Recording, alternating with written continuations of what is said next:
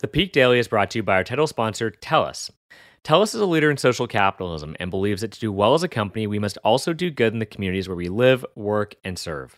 The $100 million TELUS Pollinator Fund for Good invests in for-profit companies and founders of impact-driven companies to help move the needle on social innovation in Canada through its support of companies generating both business and social returns. Learn more about the TELUS Pollinator Fund for Good at telus.com/pollinatorfund. I'm Brett Chang. And I am Jay Rosenthal, and this is your Peak Daily for Wednesday, December 15th, where we cover the biggest stories in Canadian and global business, finance, and tech, all in less than 7 minutes. Brett, next Tuesday, I believe, is the first day of winter. But importantly, in Toronto, it's already outdoor skating season. Do you do a lot of outdoor skating?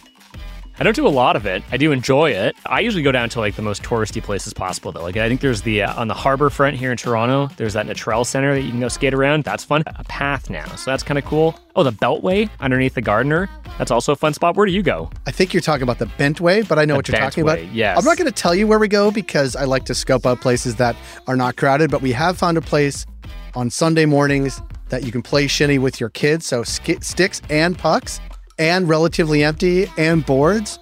And it's really, we've done it 3 times now. That's a good way to spend a Sunday. That's the most elitist thing you've said in this podcast. Which part? I'm not going to tell you where I take my kids skating on the weekend because I don't want everyone to find out, all the peak pals to find out where it is. We live in the West End. It's at Christie Pitts. The rink there is relatively empty on Sunday mornings. Now, screw you, Brett, because now it's going to be crowded and everybody else, stay away. All the peak pals are showing up on Sunday for our morning skate. They can all have those laptop stickers that's affixed to their helmets. Then I'll know. Yeah. Brett, aside from giving away my skating location in downtown Toronto, what do we have for Peak Pals today? For our first story, pills for days. For our second story, instant delivery. And for our third story, EV Nation. For our first story, and not a moment too soon, Pfizer released new results on their COVID-19 pills, and researchers are still concerned that Merck's pill could be too risky to administer. Brett, a pill sounds a little bit better than a vaccine, but what's going on with the new COVID drugs? I hate needles, so a pill is definitely better than a vaccine. But here's the background. The FDA has only approved one drug. And again, Jay, I'm going to really struggle with these pronunciations.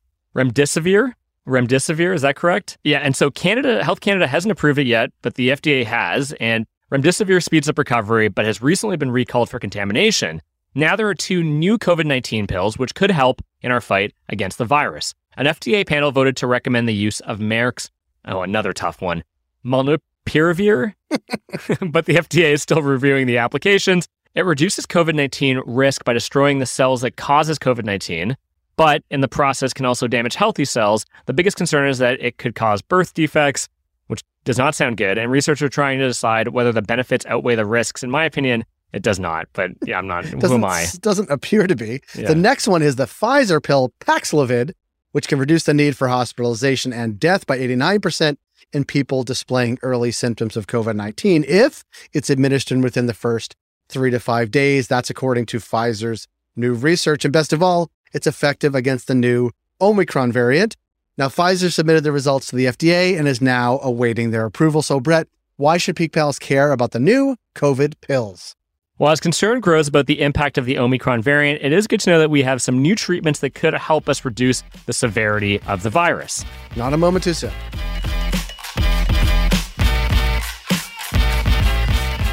For our second story, Winnipeg-based Skip the Dishes is expanding its grocery delivery business. Jay, what's Skip the Dishes up to? Well, Skip the Dishes, this is a Canadian version of Uber Eats. We probably all know that. They originally got started in Winnipeg and grew quickly, focusing on secondary Canadian markets instead of big cities. The company was acquired by Just Eat in 2020 for $200 million. Now, Skip the Dishes saw massive growth in their overall restaurant delivery business over the pandemic, mostly because you and I were ordering every meal in, but their convenience and grocery delivery services seem to have even grown more, with 400,000 of these orders coming in per month. So Skip the Dishes now wants to build 38 dark stores by mid-next year. These stores are essentially fulfillment and inventory centers for grocery and convenience store items. You can think of them like convenience stores in your neighborhood, but they're only designed for deliveries. They look kind of weird. And Jay, you saw a bunch of them in New York, didn't you? They're literally on every block, yes. Yeah, and it's these 2 companies, actually, there's a few companies in New York all competing for the market. There's GoPuff and Joker.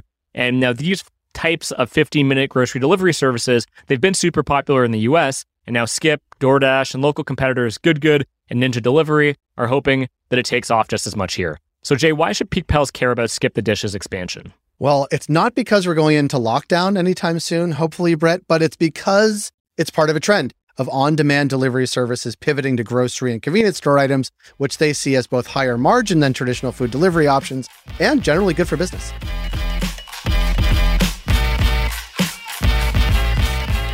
For our last story, Toyota is investing $35 billion in its EV plans. Brett, Toyota seems like the latest to double down on electric vehicles. I think we just had a story last week about Nissan. What is their plan? Well, Toyota has been standoffish about EVs, noting that it would be difficult to make fully electric cars that were also affordable for their consumers, which is odd considering that they kind of invented hybrids. Prius was the first, at least widely commercialized hybrid. And in May, Toyota pledged to sell 2 million EVs a year by 2030, a goal that was much less aggressive than some of its competitors, including Nissan, who we talked about last week. But now Toyota is increasing its target to sell 3.5 million EVs a year by 2030. When asked why the change of heart, Toyota cited climate policies announced at COP26 and the Biden administration's executive order to increase EV production as a reason to increase their own targets. So, Brett, why should Peak Pals care about Toyota's EV plan? Well, because it's some of the earliest evidence that government policy isn't only shifting the behavior of individuals, but also companies. By incentivizing companies to offer greener options, car manufacturers are responding to COP26 and the U.S. government with comprehensive EV plans, which is probably good for consumers and good for the planet. Peak Pals, thanks for making us the most listened to and only daily Canadian business news podcast in the country. If you got a second, why not follow this podcast on your app of choice and leave us a review? And if you want more Peak, make sure to subscribe to our daily newsletter at readthepeak.com. As always, thanks to Dale Richardson and 306 Media Productions for putting together this episode. Thank you, Dale, and thank you, Brett. And Brett, I thought of a new thing. You should actually be in charge of naming the COVID pills. What do you think of that? Well, we'll get back to you on the next episode. I'll put some thought to it. Have a good day, Brett. You too.